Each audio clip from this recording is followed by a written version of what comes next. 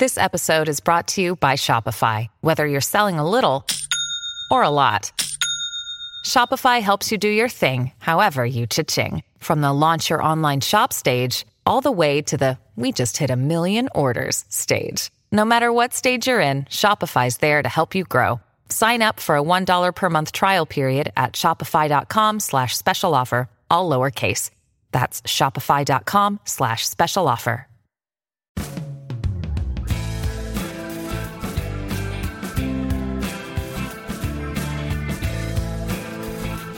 Hello, and welcome back to New Books in Environmental Studies, a podcast channel on the New Books Network. I'm Brian Hamilton, your host today, and I'm really excited to be joined by Emily Pauly. She is Associate Professor of History at Dickinson College and the author of The Nature of the Future: Agriculture, Science, and Capitalism in the Antebellum North. It came out back in April from University of Chicago Press, and it's generated lots of buzz. Dr. Pauly, welcome to the show. Thanks so much, Brian. I'm excited to be here. This is just a wonderful book. It is so incisively argued. It is so elegantly written. Yet, I'll confess, I would not have expected that one of the most talked about environmental histories published this year would be a study of white farmers, largely men, in New York in the 19th century. And I actually laughed out loud 4 sentences into the book because you introduced us to some of your main characters and you asked this question: were they feudal relics or profit-seeking capitalists? And, that's a question that's been asked a lot in the last decade, but about Southern planters and enslavers. But that's not who you're talking about. You're looking at folks who, while they haven't been ignored by historians, they certainly haven't been in fashion this century. And so I wondered if we could just start with you introducing us to your characters and what fascinates you about them. So I'm a historian of science, and historians of science are interested in how people make knowledge about the non-human and the natural world, right? That's kind of what we do. And I'm interested in 2 things that are a little bit different from a lot of historians of science. First, I'm interested in people who are not quite scientists, right? So people who make knowledge about the natural world or the non-human world, but who don't kind of fit our ideas of what a scientist is, who don't have necessarily that label. And I'm also interested not in the wild world of nature, but in the cultivated world of nature, right? So I'm interested in farmers because they are people who have quite intimate knowledge of ecosystem management. And they have to think really hard about how to feed different parts of their landscape to each other in order, at least in the case of the people that I study, to make a profit. So this was sort of how I got to the general area of farmers. I was first attracted to antebellum agricultural improvers because they were this incredibly active community of people who thought of themselves as acting scientifically. So there are global networks of agricultural societies and journals that get started in Britain, mostly in the mid-18th century, that are sort of producing huge volumes of print and producing lots of different kinds of experts, and that really expand in the US in the mid-1840s. So for the historian of science, improvers of the 19th century North feel like a huge community. So there's 100,000 people maybe in the US in the mid-19th century who think of themselves as being agricultural improvers and who are participating in agricultural societies and participating in agricultural journals. I ended up focusing on New York State. I don't say upstate New York because I also include Long Island. And I'm interested because improvement is very active there. The societies there are extremely powerful because things are changing so quickly after the Erie Canal goes through. So agriculture is changing very dramatically in what early Americanists sometimes call the market revolution. Because there's a very wide variety of improvers. So there are huge landlords and wealthy bankers, so people who might be considered feudal and also capitalists, but there are also relatively small tenant farmers and a lot of different kinds of middling groups. And it's just a really kind of unstable and interesting place that ends up having really big implications, I think, for the spread of agricultural science in the years after the Civil War. A compelling question that agricultural historians sometimes ask is who counts as a farmer? I think that was actually the theme of the Agricultural History Society's conference a few years ago. And you essentially argue that there was no such thing as an ordinary farmer, quote unquote, and that the identity of farmer, which many of us throw around uncritically, was actually a form of political performance, in your words. That was one of these mind-blowing moments for me in the book. What do you mean by that? Okay, so I should start by saying I used to get a lot of questions when I would talk about agricultural improvement in public. Historians would ask me, okay, so this is what the improvers are doing. What are the ordinary farmers doing? And people always use this ordinary farmers formulation. And I was very anxious to find the ordinary farmers. You know, I thought, where can they be located? And when I find an improving farmer, how will I know if this farmer is ordinary? And what I came to realize actually is that ordinary farmer is a potent political formulation, both now, which is why people are so interested in it, and in the antebellum United States, right? Farmers are supposed to be more virtuous. We know this, not just in the US, but in any culture where the people in power read a lot of Roman poetry. And so in the antebellum US, as now, we see people kind of performing farmerness in a very transparent way, right? A politician wants to go into politics. They buy a farm as part of their plan, and they start participating in agricultural improvement. Or a banker wants to look stable, and they buy a farm as a way of looking stable. So it's very, very clear that some people are shifting into this role in a very conscious way. 19th century people are super aware of this, and they spend a lot of time accusing each other of being fake farmers. Right. Mm-hmm. So there's this one very clear space of political performance. And I think as historians have spent a lot of time trying to sort the real from the fake following these debates. I think that can also, though, distract us from the flexibility of the rest of the category. So, for example, if we think about who gets called a farmer in the antebellum period in New York, we have this huge range. We have these huge manorial landlords like Stephen Rensselaer III, who own whole counties and who are trying to establish manors of tenants. We have people, on the other hand, listed in the census as farmers, but who are maybe working on shares on somebody else's land. We have tenants who have no property at all who are listed as farmers. And at the same time, not everyone in the antebellum period who works on a farm is a farmer, right? Enslaved people are obviously not called farmers, but also farm laborers are not considered farmers. And there's a growing class of people who are doing physical farm labor. So no one is actually quite secure, I think, in the category of farmer. Even people who own their own farms and devote all their time to farming have to navigate a course between being a laborer and a manager and a gentleman, right? All of the different kinds of things that farming can consist of. And I think with an improvement, we see lots of different kinds of claims about what makes someone a real farmer, right? And so there are all kinds of different groups, and those groups are making different kinds of claims. But at agricultural fairs, through agricultural experimentation, in agricultural journals, these different groups can kind of publicly make these claims. They can buy all kinds of refined consumer goods through improving networks and kind of make a claim to being genteel or professional. And at the same time, they can publicly display their own physical labor in what I end up calling conspicuous production. And I think it's the flexibility, the class flexibility of the category farmer is what makes it so attractive to politicians and the people who are like really consciously, visibly adopting the farm identity. Because they can go to wealthy landowners and they can say, oh, we farmers, meaning us and you wealthy landowners, and they can also go to poor tenants and say, we farmers. And there are these amazing moments at agricultural fairs where lots of different kinds of farmers are gathered together, where you can see a politician saying, we farmers, and see that they're speaking to all kinds of different groups at once. That's not an unchallenged category, but it's a super powerful category.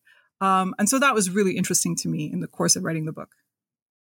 And then in the second section of the book, you really zoom in on the work that these improvers are doing and the style of the work and kind of the way they're, as you're saying earlier, the way they're creating knowledge in their own sort of by their own methods, both their agricultural experiments, their mechanical experiences, and then they're just writing about it all the time. There's this massive literature they're creating, and there's all this tinkering and all this scribbling, and you show us that it's so ever present that even when somebody like Henry David Thoreau gets around to writing his famous essay Economy, that it's very obvious that he's essentially parodying the genre that these improvers are creating in a way that I think many readers we wouldn't notice without your work and really being familiar with that literature. So I wonder if you could tell us about what Thoreau is up to and how he helps us characterize their age. So I reread Walden on a plane with a bunch of environmental historians coming back from a conference after I had started doing this work. And I started cracking up reading Economy, which is, I think, not how people expect you to behave when you read Walden. Because I think Economy is hilarious. Because and you're laughing with him, not at him. I'm laughing with him. Yes, no, it is. Henry David Thoreau is so sarcastic about the people that I am studying almost all of the time. And it was really actually in reading Walden that I realized how formulaic and structured experimental writing was, because I got the joke. And so I thought, oh, well, what are the features of the joke that I got? Okay, so in Economy, Thoreau writes very self-consciously and visibly and says he's doing it. He writes an agricultural experiment in the style of improvers. And we know that he's doing that because he says, basically, take that, Arthur Young. And Arthur Young is the most famous agricultural journalist in Britain.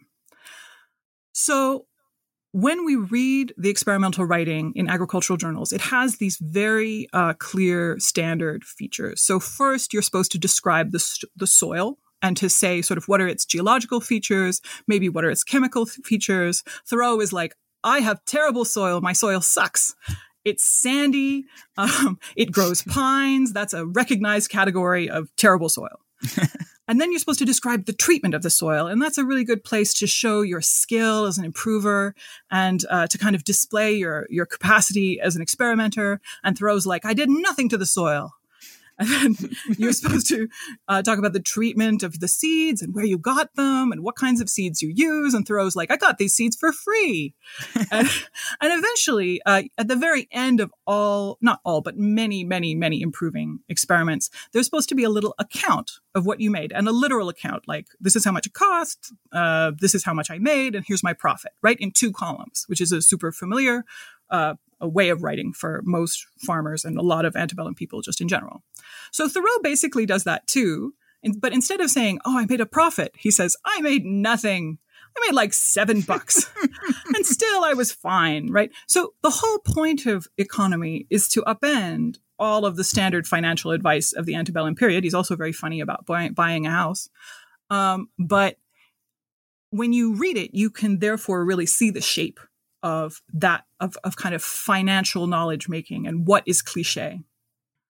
So one of the things that Thoreau helped me to see is there are tons of people writing experiments like this. And I can certainly start to see them across the whole printed literature of improvement, not just in the agricultural journals, which there are dozens and dozens of, and not just in the newspapers that are copying the agricultural journals and the almanacs that are copying the agricultural journals, but also in places like advertisements, right, where there are these testimonials that come at the end of an advertising pamphlet that also follow this formula pretty closely. And so that helped me really expand my sense of where agricultural publication was happening and where people are making knowledge and writing about knowledge. But it also helped me really think about what are the things that make this kind of experimental writing different from the kinds of experimental writing that historians of science normally write about. It does have some very familiar features that kind of remind me of other kinds of experiments that people write about in this period. So, for example, it's very experimental writers in this period are very careful not to theorize, and they put in tons of extra details. We call this prolixity, to give people the sense of actually being there and really witnessing the whole situation. But experimental writing from improvement comes with this account. Right. This statement of profit and loss. And this statement of profit and loss, when I worked backwards through improving writing, it became clear that it wasn't just a little add-on. It was a claim about knowledge. So if you do an experiment and the experiment turns a profit, you have found out something real about how the world works. And that comes in part from your own skill and in part from kind of inbuilt capacities to profit that certain kinds of organisms have and certain kinds of landscapes have that you have just discovered. And it is also a sort of impartial arbiter of whether your technique has been a success. So accounting ended up being the center of a lot of knowledge making. And that, yeah, you carry that through the whole book from there. A couple of weeks ago, you were in an exchange with a reader on Twitter, someone who was in the middle of the book and loving it. And you said chapter 5 is where things really get weird. And that's when that's where in the book where you tell the story of the mulberry fever that swept the U.S. in the late 1830s. And, quick and dirty, we can think about, our domestic version of tulip fever, although you're very careful to point out the really interesting differences between the two. But mulberry leaves are food for silkworms and improvers of a certain sort of dreaming of crafting, a domestic silk industry here. They're thinking about the ways that cotton took off, and could you do that in the United States with a different product, and thinking about shortening the distance from China and growing it in Connecticut, and it's just a wild chapter, and it draws. We'll never do it justice in the time we have, but it draws this line from Linnaeus to Pocahontas to Nicholas Biddle of the Second Bank of the United States. Yeah. But you present the mulberry fever in the context of the Panic of 1837. This really, really important economic event in the antebellum period, and you show it was both characteristic of the speculative bubbles that were really kind of everywhere in the nation, in canal builders and banks and everything else. But you also claim that the mulberry fever was actually also the result of the panic, and that the financial instability of the era made pinning one's hopes on mulberry trees and silkworms more appealing. I wonder if you could help us understand both of those things. Oh, sure. So, this is a very weird chapter. So one thing we definitely, as you say, know about the 1830s, right, is that the U.S. economy is going up and down. And we have the bank wars of the 1830s. We have the Panic of 1837. There's another panic in 1839. Prices are fluctuating. The value of money is very uncertain. And historians of capitalism have been pretty clear about this. And there's a slight tendency, I think, to see farmers as not existing in this same world of fluctuation, right? So they get described as solid and virtuous and hard-headed and just sort of carrying out the wishes of the market or resisting it. Those are their two options. It's actually quite interesting that this is the case, because historians have known for a long time that there are a lot of what get called agricultural crazes in this same period. So there are people speculating in Durham cattle. There are people speculating in merino sheep. There are people speculating in vines and in sugar beets. And even at the time, these do get called manias, like other kinds of financial there are lots of financial crazes and manias in this period, and these get called that too at the time. But historians have tended to separate agricultural crazes from the normal work of improvement, from the normal work of agriculture. We still describe them as sudden diseases or momentary lapses in judgment or moments of mass mental illness. And then the rest of farming is sort of imagined as more steady. And the part of the goal in writing about silk was to show that improvement is really in that same world, right? So what we call manias travel the same pathways as other kinds of financial information. They come straight out of improvement. Some of the things that are manias turn out, and then we call those reasoned. And some of them don't turn out, and then we call them manias, right? Silk is interesting because it's the biggest. And it really meshes with other financial bubbles. Like, it leaves improvement. It becomes this nationwide phenomenon. All kinds of urban financiers, including Nicholas Biddle, are heavily invested in mulberry trees with the idea that the U.S. is going to be a silk power like China or France or Italy. Lots of countries are engaged in this same project. And although it peaks right after the Panic of 1837, it really starts in about 1826. So there's a long, slow build and then a sudden spike. The focus of this particular silk craze, and this is one of multiple U.S. silk crazes, just like it's one of multiple international silk crazes, this particular biggest one is this new variety of mulberry tree. So this is called the Morus multicaulis. It comes from the Philippines, from Chinese merchants in the Philippines, through international botanical networks, through French botanical networks, into the U.S. It's very good to speculate with because it has these very huge leaves. And the leaves are the money part of the mulberry because that's the part you feed to silkworms, right? People are already interested in silk. And so when they see these huge leaves, they kind of make economic sense. Another thing that's very appealing about the Morus multicaulis is that it multiplies at a very fast and yet orderly rate because you propagate it by cutting it into chunks. So every year it grows incredibly fast. Every year it sends up 10 feet of stem. And you can cut that stem into 10 pieces, each 1 foot long. And then next year, you can plant those pieces, and each of them makes 10 feet of stem, which you can cut again into 10 pieces, right? And this means that the value of it is really complicated to try to work out, because you can justify almost any price because the good itself multiplies by 10 every year. So this is one of the things that makes it really appealing, right? It's a biological good. It has a palpable use value. It's going to be better than metal money. And people often compare the leaves to specie, which is really hard to get after the Panic of 1837, obviously. Mm-hmm. So when I say it's tied to the Panic of 1837, it's already quite well known before the Panic of 1837, right? In 1836, people are talking about Morus multicollis. It's really spreading through improving networks. Lots of improving nurserymen are really interested in moving it around the country. But with the Panic of 1837, suddenly there are a ton of investors who are looking for a fast way to make money. And they have been hearing about this for a while. Often improving networks and investor networks are meshed together because a lot of kinds of social elites have reason to participate in improvement. And so they take up this speculative good, and they just, I can't even express to you the scale of the multipolis bubble. It's like 1 million. I spent a lot of time counting ads for trees in the Journal of Commerce, and I counted a million. Oh. I didn't count 1 million ads. I counted 1 million trees. Oh. The trees are quite small by this point because they're chopping them into smaller and smaller pieces. So you might call it more of a stick, but it's a live stick. So ultimately, the Morus multicollis bubble collapses. And we tend, when we look back at it, to think of this as an environmental failure, right? It seems ridiculous to think that silk would be grown in the United States. It's just not a silk place, right? Like we have our set of organisms, and we know, they're the ones that are supposed to be here.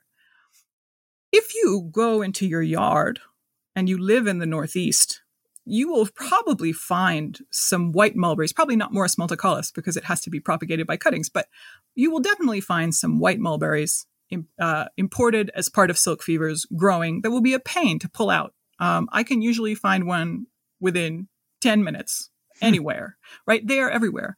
Mulberries grow fine in the US, and actually silkworms grow fine in the US. And the thing that takes down the Morus multicollis, it is there's a lot of amazingly poor planning that goes into it. I'm not going to lie. Like they get a lot of trees and they don't have a lot of silkworms, for example. They are planning a second bubble of silkworms. But the thing that really takes it down is the banking collapse, a second banking collapse in 1839, where a lot of investors have been paying for huge quantities of mulberry trees in sometimes faked mortgages, sometimes massive IOUs. And so as all kinds of major exchange paper collapses, the value of mulberries also collapses. And then mulberries just become actually a cautionary tale. And they're compared to the tulip mania at the time, because the tulip mania is also becoming a cautionary tale. But I think that actually this turn to biological forms of value that we see in 1837 is something that we also see in the late 1830s more generally, right? This is the moment when state legislatures start funding improvement. And this is one of the things that really lets improving societies suddenly take off and become huge producers of huge public spectacles. Agricultural meetings where 100,000 people are going to come. State legislatures are looking for forms of value. This is not the only thing that's going on, but state legislatures are looking for forms of value that feel solid. And biological forms of value and forms of value associated with agriculture kind of still have this kind of narrative of realness and solidity that is one of the things that propels the multicollis to the top. The book moves from visions of silk to visions of butter. And we meet in chapter 6 the very colorful character of Zadok Pratt, who sets up a large tannery in the Catskills in the 1820s, I think. And then when that industry devours all the local hemlocks where it gets its tannins, he dreams of kind of rechristening or rebranding the town as a famed center of butter production. and you're zooming out here to kind of a town level experiment, and you pay attention to different forms of knowledge, right? There's the sorts of knowledge that Pratt himself uses to kind of convince other people this experiment's going to work. And there are also the forms of expertise, largely held by dairy women, on which his whole endeavor depends if you're going to make butter. And so I wonder if you could sketch out for both of them for us a little bit, and then also the tensions between them. Okay, so Pratt is one of my favorite characters. He is a real person and yet a character, and you should all go and visit the weird tiny Mount Rushmore that he made of himself in upstate New York. So he is an outsized self-promotional character, and he's also a politician, and he's also a major improver, and he's also an industrialist. Right? He's extremely wealthy. He's a very well-known transcontinental guy. Right? He's. We could go on about Pratt for a long time. But one of the things that I think is important about Pratt is actually that his forms of self-promotion with an improvement are pretty normal. And the kinds of things that he ends up claiming that sound weird when we talk about them with butter are also pretty normal, and remain in the ways that we think about how land is. So Pratt owns the town of Prattsville in Greene County, which is where his tanneries have been sited. And he's basically destroyed it, in that all of the hemlock trees have been cut down, and the soil is washing down from the hillsides, and the tanneries are moving on. But he still has this bank and this school system and these churches that he's funded, right? He's still got the Prattsville. There are two different Prattsville newspapers, which are both very pro-Pratt. And so he is trying to kind of reimagine this space that he owns and kind of create a reputation for it. And in order to do that, he wants to argue that the land of Prattsville itself is divinely adapted to the production of butter. So God made Butterland in Greene County.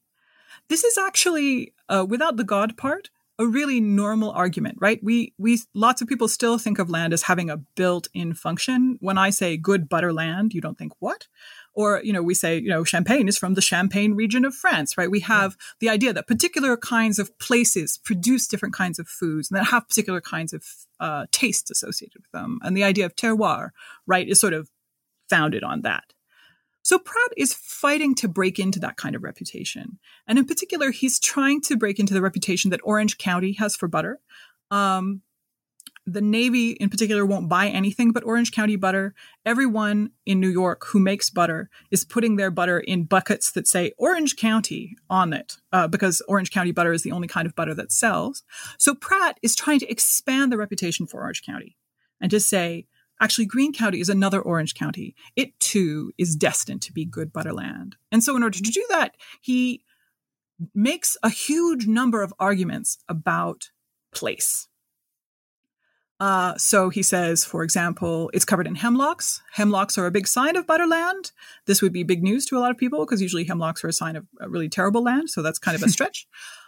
He says the Geological Survey suggests that this would be good grazing land. And so he's able to tap into all of this state survey work that is being done by the surprisingly wealthy state government of New York.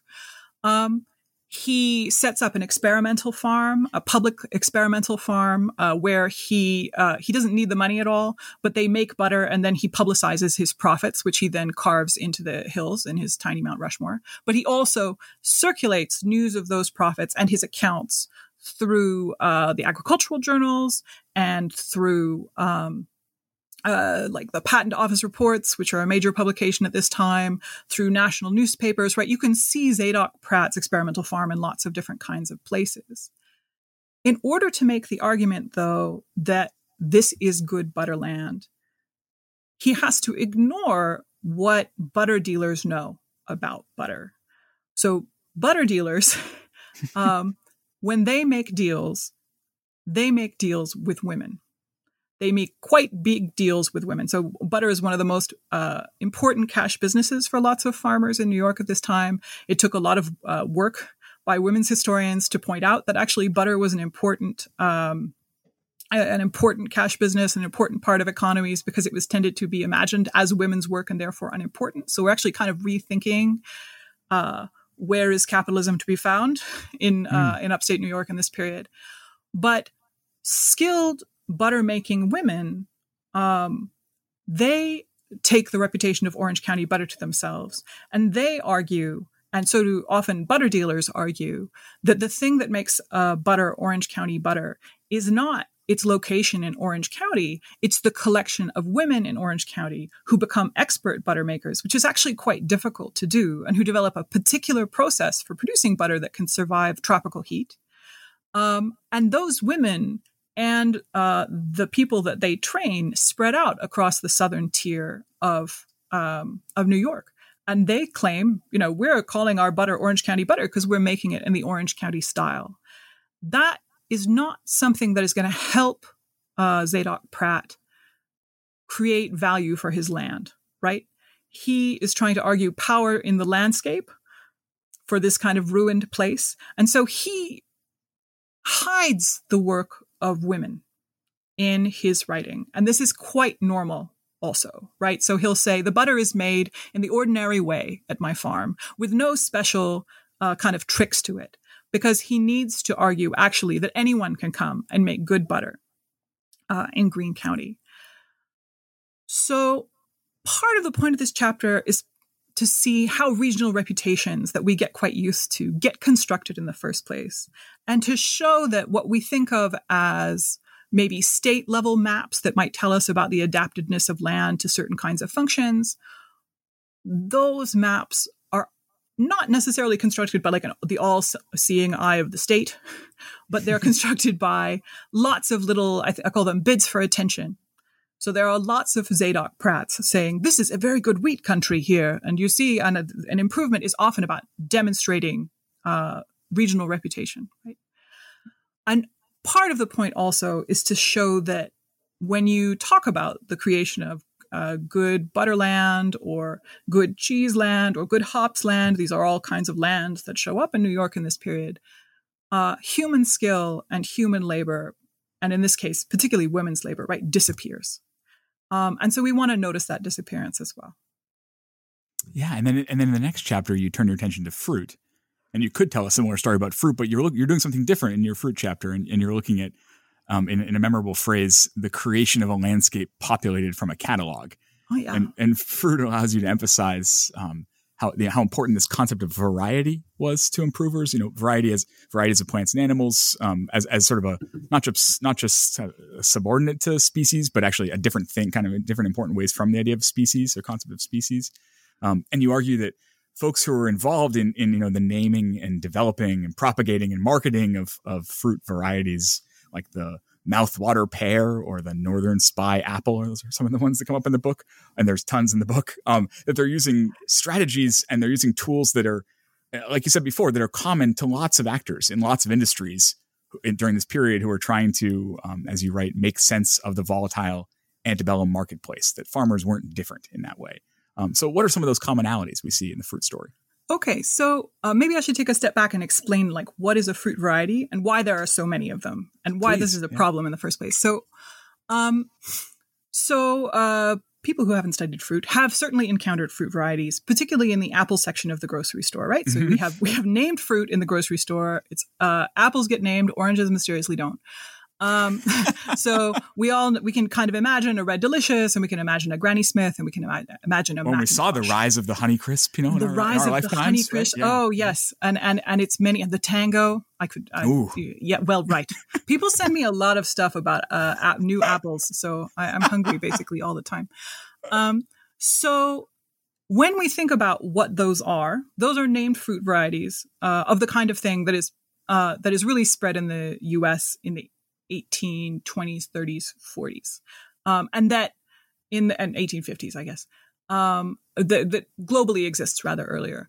So if you take a seed from a Red Delicious and you plant it, or a bunch of seeds from a Red Delicious and you plant them, you won't get a Red Delicious. You'll get a whole bunch of different stuff, because apple seeds and other kinds of tree fruit seeds are super variable.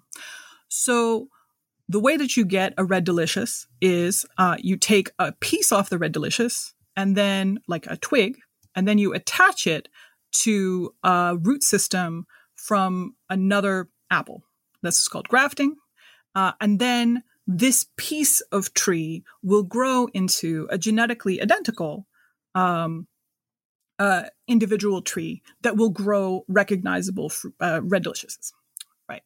So that means that all fruit varieties, it's not just a smaller category than the species. It's not just like a subspecies, which refers to a population that exists in nature, right? The fruit variety can only be created through human intervention. Otherwise, it's just a tree, right? You have to declare the tree to be a variety, and then you have to cut it into pieces and start spreading it around, sort of like the Morus multicaulis. That's why this capacity existed. And if you want a large population, you have to spread it through a network. It can be spread through a kind of personal networks, or it can be spread through catalogs, right? So at the beginning of the period I study, there are a lot of fruit trees across the north. Just lots and lots of fruit trees. But most of them are seedling planted trees. They don't have names. They're all different from each other. Some of them are super terrible to eat and only good for making alcohol. Some of them are not even good for making alcohol. Some of them are delicious and sort of well-known trees. And so what I am interested in is the kind of destruction of that landscape and its replacement with this landscape of roughly orderly named fruit varieties. So nurserymen, who sometimes call themselves pomologists, are my major actors here. They're people who are selling fruit trees. They have, in some ways, a wonderful situation in that all of these fruit trees could possibly be the next new variety that will become very popular, and they can circulate it through their networks and they can sell it, and they can be the discoverer of that. But they also have a problem in that there are an almost infinite number of potential varieties in upstate New York and across the north. And because all of these seedling trees could be a potential variety. And anytime there's a particularly fashionable or sexy apple, there are tons of trees producing apples that look almost exactly like that one. So there's a problem of apple counterfeiting, where fashionable apples are like people are selling inferior varieties for fashionable apples. There are people selling trees informally through networks that are supposed to be one variety but are actually another variety. Right. So there's just this huge sea of fruits. I think that one of the things that's pretty interesting is that it's somehow in the antebellum US super important to find out which fruits are real and which fruits aren't. And it's even important to find that out when both fruits taste good. I think part of what we're looking at is the production of a system of skilled connoisseurship, but there's something going on about genuineness and the interest in genuineness. So to work out which fruits are good and which fruits are real, pomologists end up using tools that look like lots of other tools being used in the economy. So I finally circled back to the question. So pomologists, who are often nurserymen, often people who are, quote, kind of interested in fruit, and who are often selling fruit trees for a living, they write tons and tons of books of fruit description. So the whole book will just be, 300 pages. Page 1, name of fruit, extremely close description of fruit. Page 2, name of another fruit, extremely close description of fruit.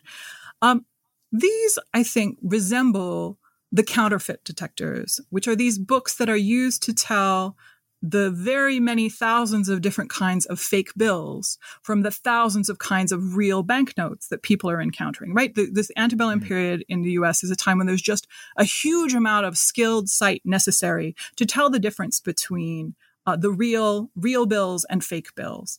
And improvers will sometimes say that the skilled sight that you need to understand the difference between real and faked fruit resembles the same kind of clerk's sight that you need to look at a banknote and tell if it's real or not.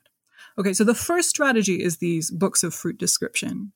A second strategy is fruit profiles, where basically you just cut the fruit in half and then you draw an outline around it and you turn that into a woodcut. And there's a sense that just as human profiles are supposed to show character in this period, the fruit profile is going to be fixed and it's going to show you something true about the nature of the fruit. So fruit profiles and fruit descriptions, which sometimes come together, are circulating very widely through improving kind of print networks.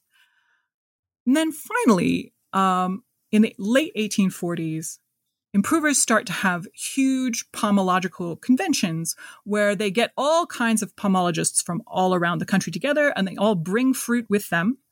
And then they taste the fruit, which is sometimes really gross because the fruit has been traveling for some time. But they do their best to taste the fruit and look at the fruit and check the names. And then they rate the fruit to see if it's good or bad. And they fight for the reputations of fruit that they are familiar with. And I think these resemble, and improvers actually say that they resemble, the rating systems that are used for thinking about people's reputations. In particular, this is a period of time when suddenly credit ratings have been invented. And so actually all of the people at the Pomological Convention, by the time of the Pomological Convention, have themselves a file on them over at credit rating agencies like R.G. Dunn, which rate them as good or bad credit risks and that give them kind of a public reputation, right? So there are some kind of clear resemblances here. I think that the uncertainty about people and about bills is part of the reason that the realness or fakeness of fruit actually matters so much. There's this great poem that Andrew Jackson Downing sends to his friend that I found in the archives.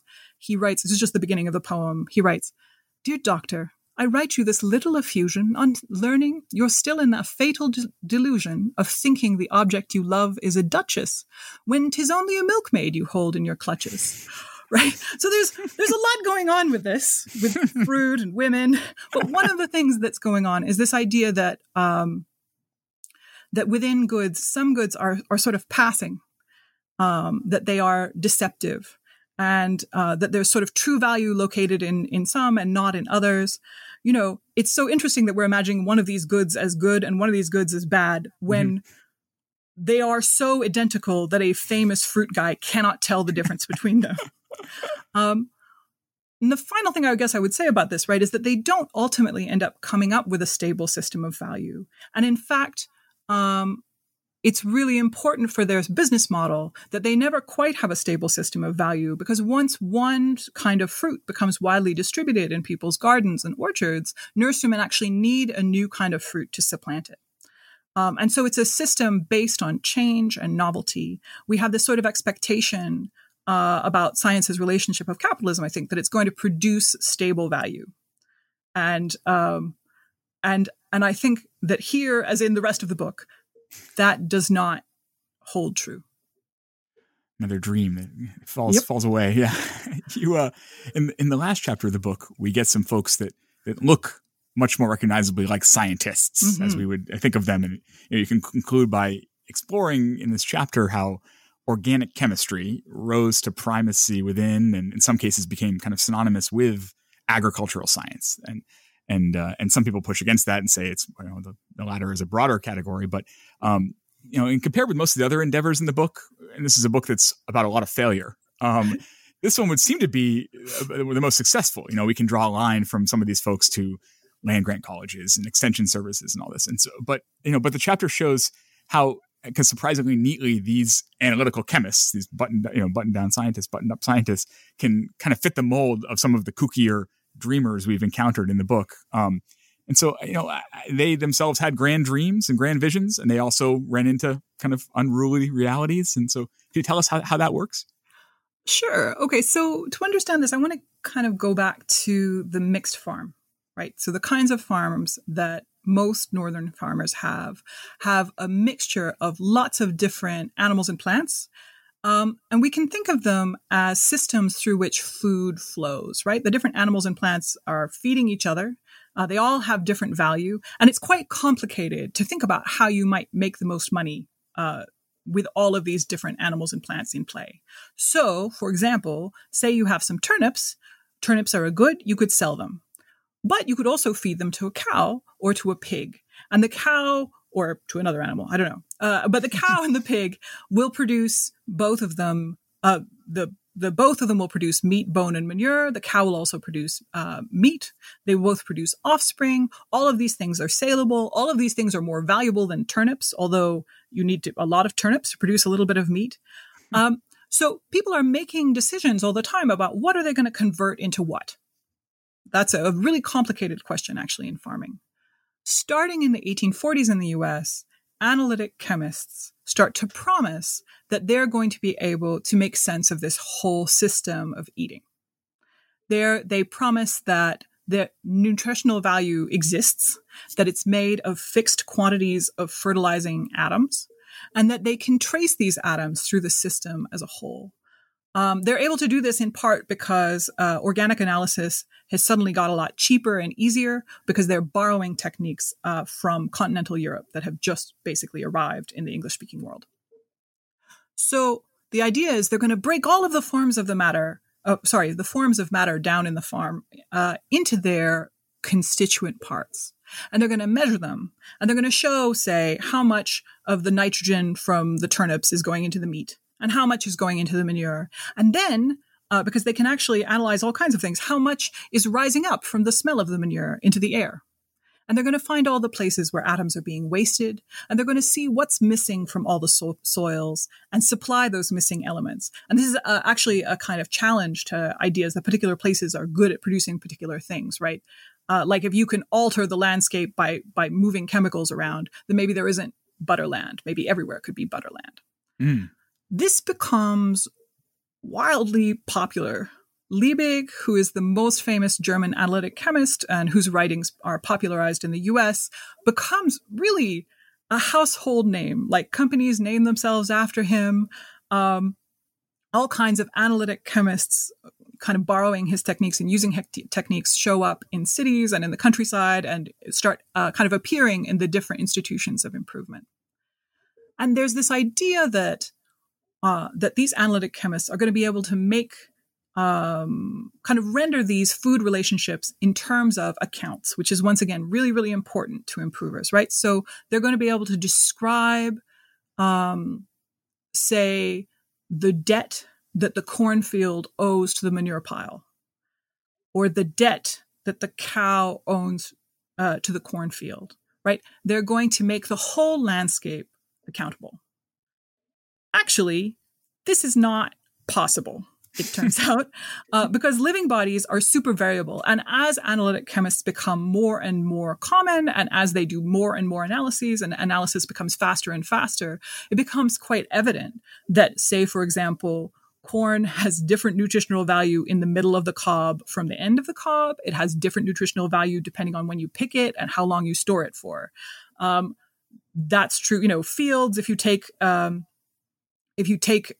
one sample from the middle of the field, you're going to get something different set of values than you get from the edge of the field.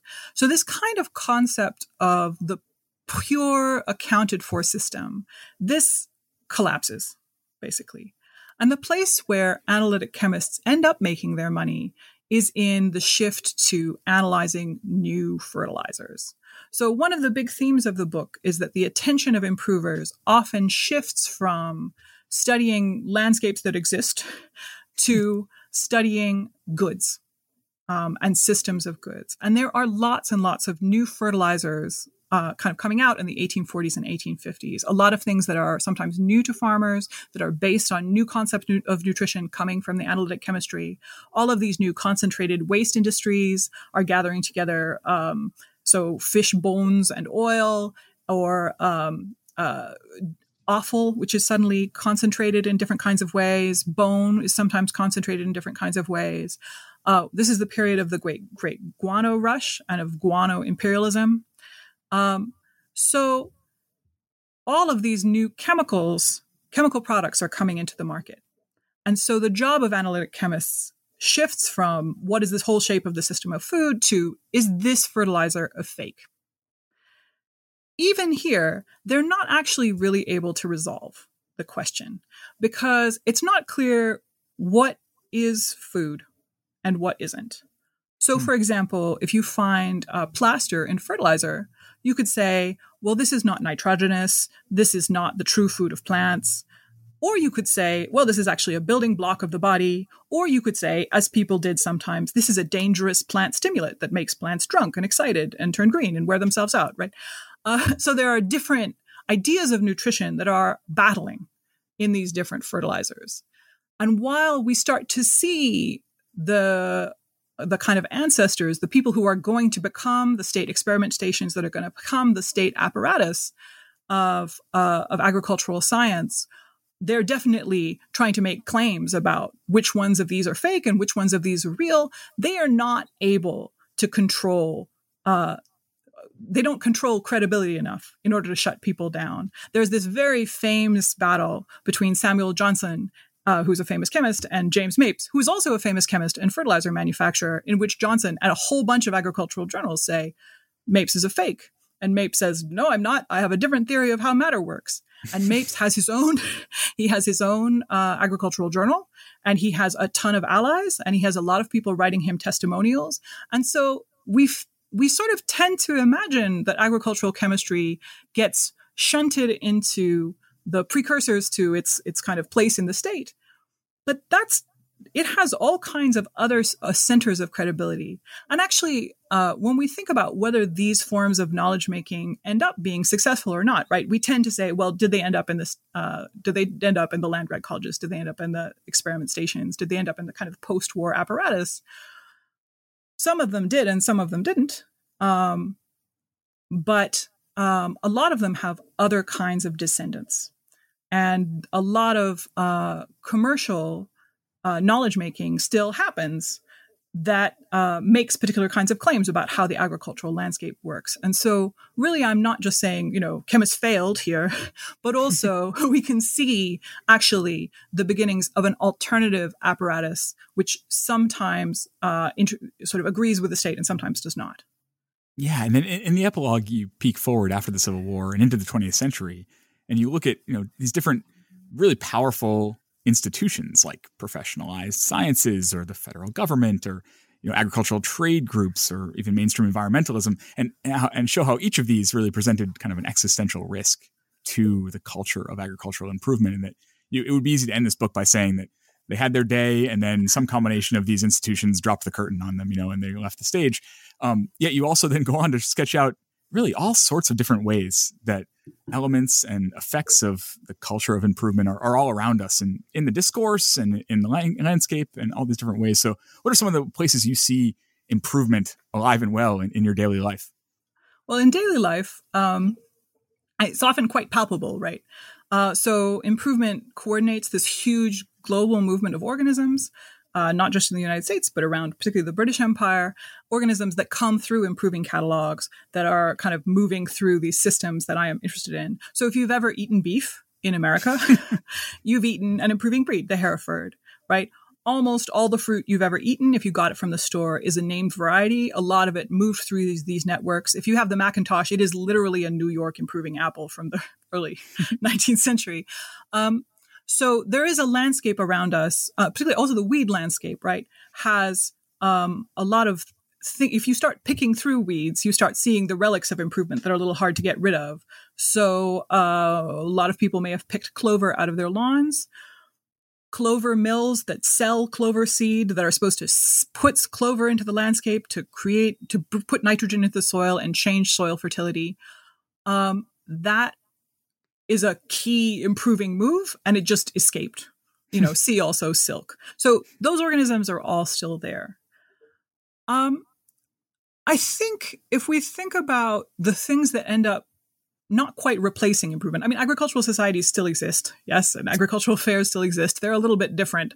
I think of the things that replace it not necessarily as its enemies, but as its many descendants. So improvers spend the first half of the 19th century, a lot of improvers spend a lot of time lobbying the state for experiment stations, for agricultural schools, for jobs for agricultural chemists, for a whole bunch of things that happen after the Civil War, right? And so the agenda of those places, and those are really powerful places that set up our modern industrialized system of agriculture in many ways, right? The early agenda and quite the late agenda of those places is set by improvers. Like if you go to Cornell, you can still see their pomological connections that are set up, or collections, their varietal orchards, right? That are set up by the people that I study to do the thing that the people that I study really wanted to do. So in some ways, it's while this kind of professionalization that accompanies that shunts improvers out of credibility in some places, I think a lot of modern industrial agriculture depends on improvers. But it's interesting, when I talk about improvers, often I find that audiences imagine them as being the origins of either the industrial system or the alternatives to the industrial system, right? Like the organic, the organic food movement and organic farming and so forth. And so people will look back at them either with great nostalgia or with a certain amount of horror. And I think that they're actually the ancestors of both agricultural, kind of industrial agriculture supported by these big state apparatuses, and of a lot of what we think of as organic farming. So when we think about, say, Jerome Rodale, who's a major figure of organic farming in America and bringing organic farming to America, his model for bringing organic farming to America is pretty closely connected to and looks a lot like the agricultural journals of the first half of the 19th century, and indeed the second half of the 19th century, and indeed the first half of the 20th century. They don't go away. Right? He has a kind of culture of experimenters. He himself is selling goods, and he has experts who are also selling organic goods. Often the organic goods that he is selling are things that were developed by improvers. So we have a whole world of organic fertilizers, which we think of as quote unquote traditional fertilizers, but which are very clearly developed in the first half of the 19th century as industries are concentrating waste products on Long Island. So there's some really clear ties. And then I think there's a much less visible world of knowledge making in agriculture, which happens within corporations. And that's something that gets started with improvers, where the experts are often people who are selling the thing in which they are expert. It obviously expands and elaborates, as all of these things do, and it has other roots than improvement. But I think that you can see improvement kind of reaching into this realm as well. And now you are part of a cohort of authors who saw their books published in the middle of a global pandemic. And on behalf of everyone, I'm very sorry for that. But so I hope that in the fabled after times that we look forward to, you will still be talking about this book and bringing this book around to people and audiences around the country and beyond. In the meantime, or when that's all over, are there future projects that you can give us a sneak preview of? Oh, sure. So I have a couple of projects on the boil, or at least actually I have a couple of projects paused while I deal with pandemic-related teaching. However, yes. So I have one large project which is kind of taking the improvement story and connecting it more directly to the history of the body. So one of the big developments that we see in improvement in this period is the invention of what we call improved breeds, which are essentially what we call the purebred. So these are named animals like the Hereford and the Angus and the Holstein that through careful breeding techniques change dramatically in shape and color and size visibly in historical time. So people can remember a different kind of cow, and now cows are a new shape, right? Mm-hmm. So this is a pretty big, interesting public experiment in heredity. So I want to know, how does this change how people think their own bodies work, right? Like if you're a racist polygenist and you're trying to argue that black and white people are separate species and separate creations, these very flexible bodies are a problem for you. And in fact, we see racist polygenists trying to explain them away. And this project started as a history of, it was going to be called Blood. Increasingly, it's actually morphing a little bit, because I think there's a lot of really cool work coming out soon in the history of heredity. So I'm morphing it towards now a big project on the history of nurture. So, right, farming is both about genetics and heredity, and also about rebuilding landscapes to shape bodies. And a lot of animal husbandry is about quite complex kind of interventions into the landscape that are supposed to change bodies in different kinds of ways. So I have a piece out right now about sheep aphrodisiacs in the 18th century, which is about how desire in female sheep is created and timed through fake seasonality. and also beer and onions. So, which is a really important, desire in female sheep. That's an important productive capacity of sheep. Mm-hmm. So I think the next project is probably going towards talking about how highly manipulated environments in farming and the bodies that they change how people think that bodies work. So that's huge body project. And then I'm also trying to get some work together myself and with some other people talking about the histories of currently proposed solutions for climate change. So particularly the methods that are supposed to draw carbon out of the air, because some of those are really big farming projects, like, for example, mass tree planting, huge kelp farms, regenerative agriculture, right? These really, really big, really big future farms are being imagined right now. And I think I'd like to get some people together to talk about it. That's something I'm working on. That might seem like a big stretch, but it is still about projections of the future, and it's about landscape. So in some ways, it's very familiar territory for me. Oh, those are really exciting, and I'm sure lots of us will look forward to both. In the meantime, this book is called The Nature of the Future, Agriculture, Science, and Capitalism in the Antebellum North. Its publisher is the University of Chicago Press. Its author is Emily Pauley, and you should go buy your copy now. Look for the book with the 20-foot chicken on the cover. Emily, thank you so much for the book and for your time today. Thank you so much, Brian. This is great.